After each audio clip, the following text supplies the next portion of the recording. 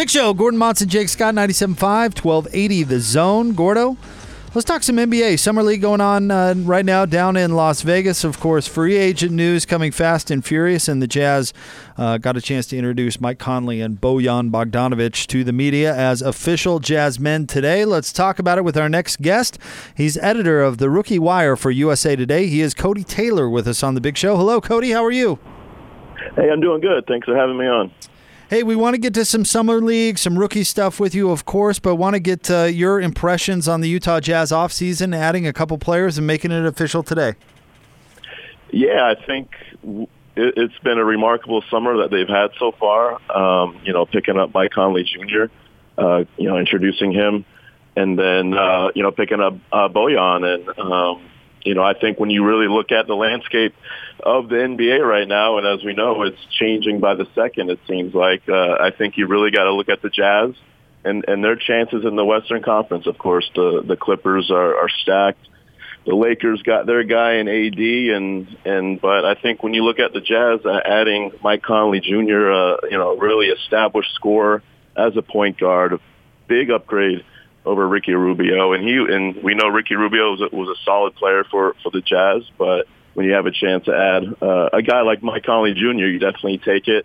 And I think when you look at the Western Conference right now, as far as top teams go, Utah Jazz are certainly up there. You can make a case top 3, top 4, maybe, depending on where some of the other teams may fall. But, so far, so good for the Jazz.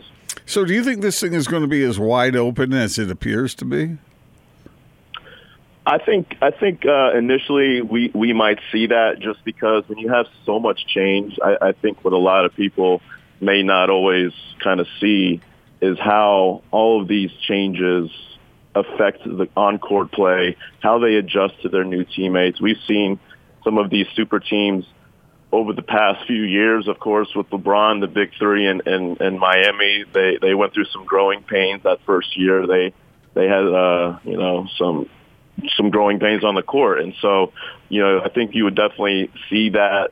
If you see that, you won't be too surprised with the Clippers, with the Lakers, and with some of those other teams that are changing so much. And so I think initially this upcoming season, it might seem pretty wide open. And then as the season progresses, as these teams get more comfortable with each other, they'll start kind of, the cream will rise to the top in a sense, and then we'll see some of these top teams really start to separate themselves.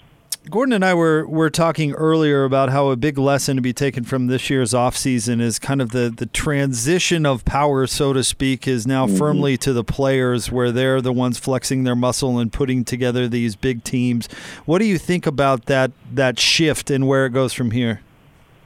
Yeah, I think it's an interesting dynamic because certainly you look at NBA, NFL, just all of these sports and how some of these teams can be quite ruthless, to say the least, and just up and trade a player in the middle of the night or whatever the case is, sign them and do all these other sorts of moves. And so for the players, you really got to be kind of encouraged, I guess, in the sense that, if you do get locked into a situation that is no longer working, then you can kind of figure out a way to maneuver your way out of town. And we've seen that with Paul George and just a number of guys throughout the course of the league. And so I think, if you're a team, it's an interesting time. If you're building teams and signing players, we're seeing teams opt for 1-2 year deals, maybe even 3-year deals. The days of the 4-year deals, with some exceptions, I believe are kind of dwindling just because things are changing so much. It's incredibly difficult to move off of some of these large contracts. And so I think, it might work out for both parties involved, to be honest. You were alluding to this earlier as you talked about these teams sort of taking form as the season goes on. But how important to you is the second unit? I mean, because like the Jazz, we talked to you about Bogdanovic and Mike Conley, but we didn't mention Ed Davis or Jeff Green. Mm-hmm. We didn't talk about those guys, and those guys are going to bolster that second unit. That's pretty important for these teams, isn't it? Through an 82-game regular season.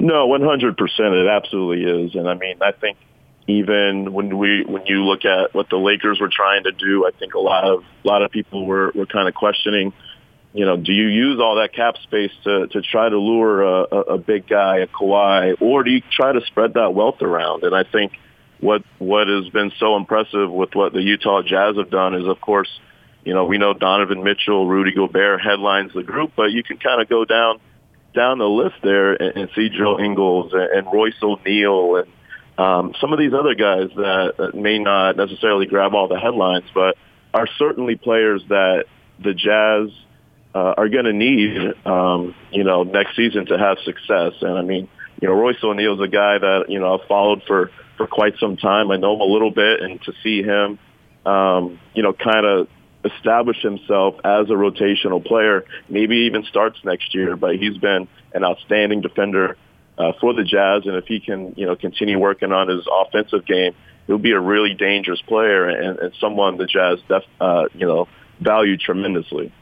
Cody Taylor is with us from USA Today. Cody, what do you think about Oklahoma City, what they got in return for Paul George, and what could they possibly get for Russell Westbrook?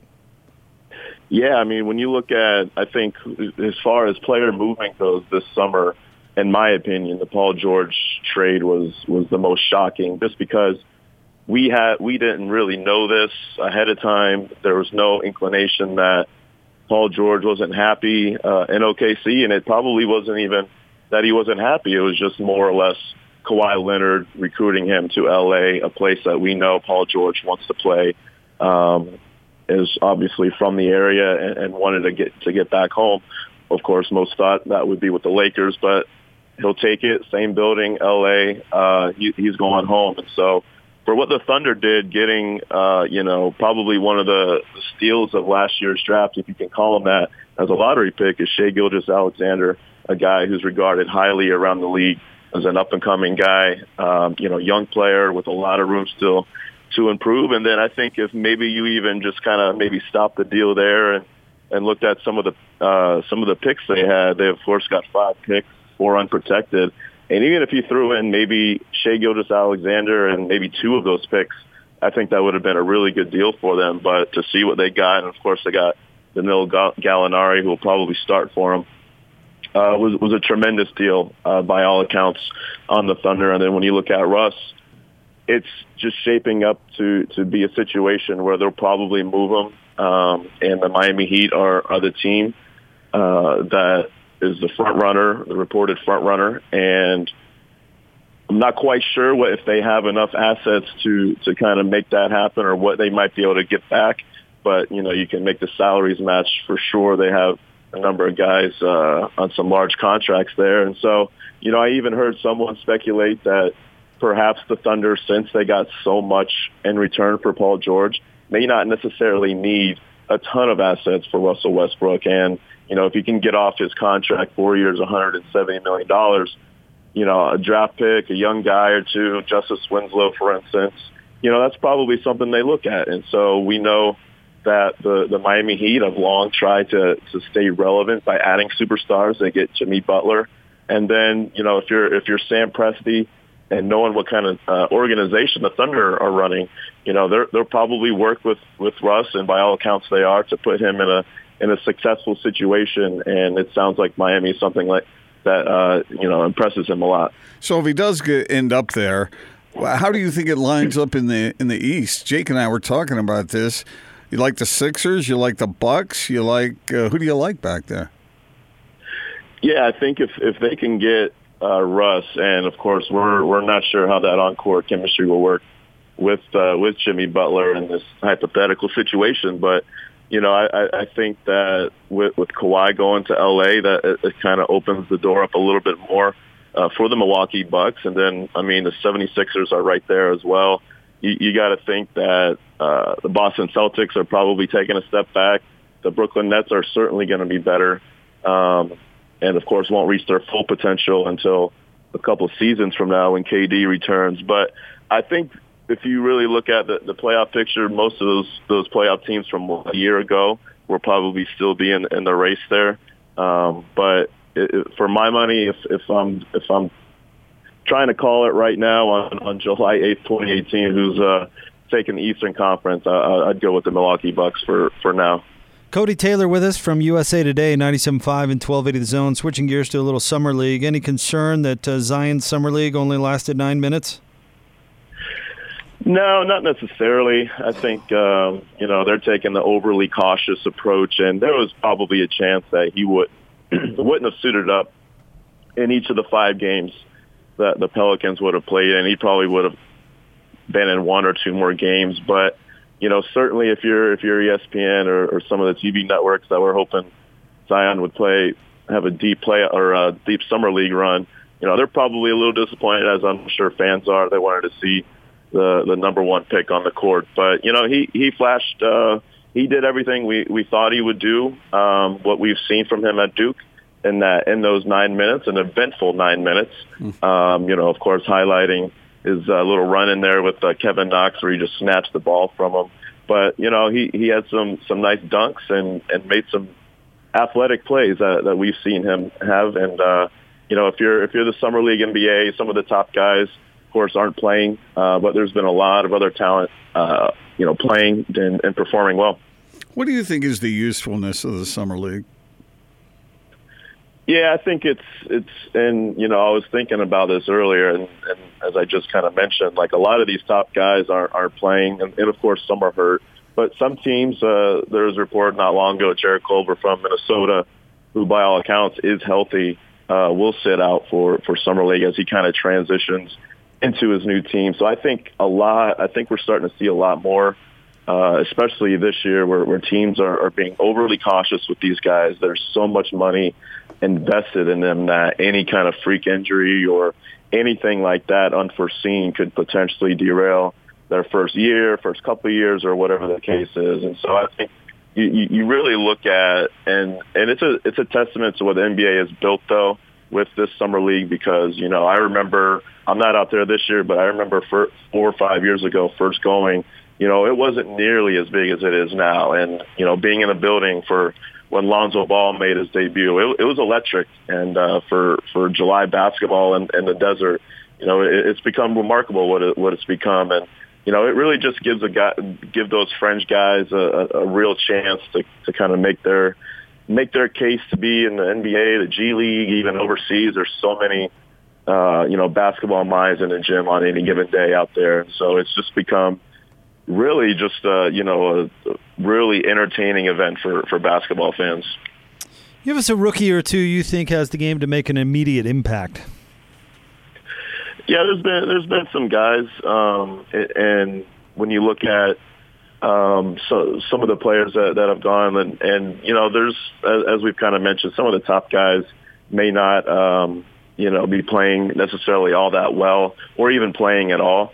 RJ Barrett comes to mind, who hasn't played well, but Grant Williams from the Boston Celtics is a guy that he's already become a fan favorite with the Celtics just because of his outgoing personality. But when you actually watch him on the court, he's a real versatile big man that his game just is perfect in today's game. And, of course, with the Celtics kind of in a transition phase there, there's some wiggle room. The rotations aren't necessarily set so far. So he's been a guy that's really impressed. Beyondu Kabengele from the Los Angeles Clippers, a late first-round guy.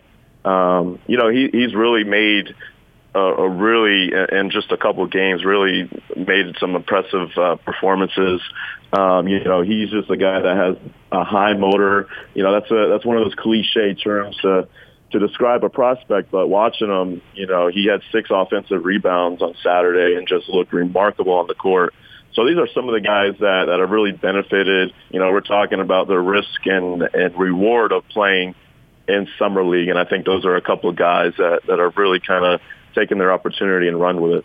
How important do you think it is for Ben Simmons to develop an outside shot? And how important is that for any point guard? And then secondarily, we all look at Ben Simmons because we have the natural thing watching Donovan Mitchell play. Which of those two players do you think is going to end up having the more productive career? Yeah, it's kind of a hot button issue just because of obviously Ben Simmons being where he was drafted versus Donovan Mitchell. And, I've always, in watching Ben Simmons, I've always been a fan of his overall impact on a game. But, going back to the playoffs, what Jared Dudley said, and which I think got taken way out of proportion, that he was just an average offensive player in the half court. And I mean, it's absolutely true, whether or not he likes it or not, Ben Simmons, that is, just because, teams don't respect his shot. And until you develop that jumper, just any sort of jumper, and, to see him not take any three-pointers at all in his career so far is troubling. And so I think for him to continue to make that evolution as one of the best point guards in the league, he's going to need a jump shot. And it's not just on Ben Simmons, not to pick on him or anything, but some of these guys, especially in today's game and just throughout the course of history of the basketball, is you got to be able to shoot. And so Donovan Mitchell, to me, I think is just a little bit more well-rounded in the regard of what he brings on the offensive end. Cody, we really appreciate your time. Thanks for coming on and sharing a little wisdom. I appreciate it, guys. Thank you very much. Cody Taylor, editor of the RookieWire for USA Today, joining us talking a little NBA basketball. And, of course, Cody joined us on the Sprint special guest line. Gordon customers can get the fantastic iPhone X for 50% off with Flex Lease. Visit the local Sprint store near you. A lot of good commonsensical talk there from Cody. I thought he was right on the money on just about everything he said, at least in my opinion. Yeah, he made a lot of sense. Cody was good. We'll have to have Cody back on the show. Right down to, I'm sure Jazz fans liked what he said in the comparison between Ben Simmons and Donovan. Well, he's totally right. And Dudley was totally right when he talked about that. In the half court, he's just an average basketball player because of his limitations. I keep reading these rankings of various experts around the NBA, and I don't see very many people talking about that in their evaluation of the Sixers, and it seems like they should.